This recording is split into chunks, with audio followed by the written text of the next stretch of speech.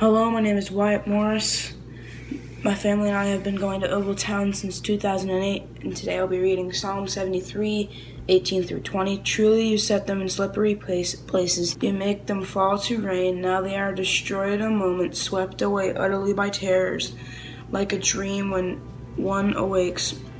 O Lord, when you rouse yourself, you despise them as phantoms.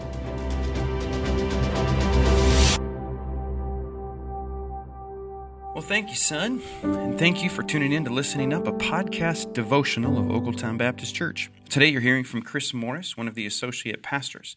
Listening Up is a way for us to stay connected over a few verses from God's Word, and today we continue our study of Psalm 73, looking at verses 18 to 20. Can you think of a moment where your perspective changed dramatically, where you had that aha moment? Where you may have been looking at something all wrong. On a small scale, I often have this experience when working on a puzzle, and if nothing else, this whole experience has made puzzle masters out of several of you.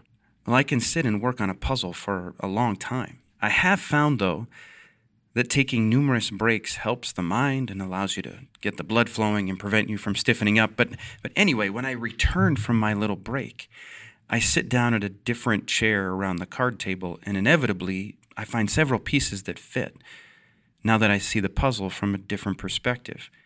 But something had to change for this to work out. I had to get up. I had to remove myself from only seeing my point of view. I feel like Asaph has that experience in this psalm. He starts out confessing that in his observation of the wicked, that it seems like life is easier. It's more fun and all around more desirable than living righteously. He goes on for verses about the things that wicked people enjoy, and their tactics, though selfish and cruel, still produce a positive result for them. But then he hits that moment that altered his perspective. He says in verses 16 and 17, "When I tried to figure it out, I was overwhelmed and I was getting nowhere until I entered the sanctuary of God." This is what Evan was talking about on Wednesday. Asaph changed seats at the puzzle table. What were high mountains and peaceful serenity now became slippery slopes and doom in the pieces yet to be placed.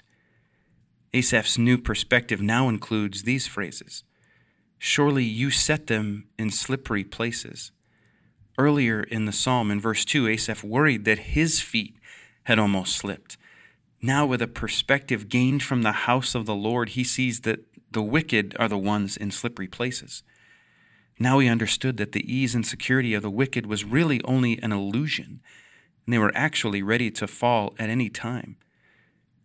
His new perspective also sees, oh, how they are brought to desolation as in a moment. Again, earlier in the psalm, we had the feeling that Asaph would gladly trade places with the wicked man who seemed to be blessed. After gaining this eternal perspective, we see that Asaph would never trade places with them. I mean, who wants destruction, desolation, or terrors? In his daily life, he could only see what worked well for the wicked. But with an eternal perspective, he saw their pending destruction. His final pivot in perspective is found where truth meets reality, that one day the wicked, who have rejected God, His love, His guidance, will awaken to the fact that they were wrong and that judgment has come for them. But truth meets reality in another way for Asaph. He says at the end of verse 20, "So Lord, when you awake," and I want to be clear here, Asaph doesn't think God is asleep, even though in the midst of trials it can sometimes feel this way. That God has stopped looking out for you to catch a little nap or to attend to other matters.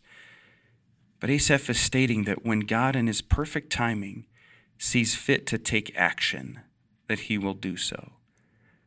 The truth that met reality for Asaph was that God is just. When God is loving and forgiving, He has granted humanity numerous opportunities throughout every person's lifetime to repent and turn to Him. But for those who reject Him, an eternity of irreversible consequences awaits. So what does changing seats at the puzzle table look like for you? Perhaps it's seeing this virus from someone else's perspective. If you were the leader being called on to make a decision to wisely lead the masses, would you think any differently? Have you been mad at God for allowing this virus to alter your day-to-day routine, or have you stopped to consider what God might be trying to teach you in the midst of this, or how he might want to use you to reach other people? How does being in the presence, in the sanctuary of God, change you? Well, thanks for joining me today. I hope I can see you at church here in a few days. For those who still need to shelter in place, please know that you are not forgotten. You are prayed for and deeply loved. But for all of you, thanks for tuning in to Listening Up. Until next time, let's keep setting our minds on things above.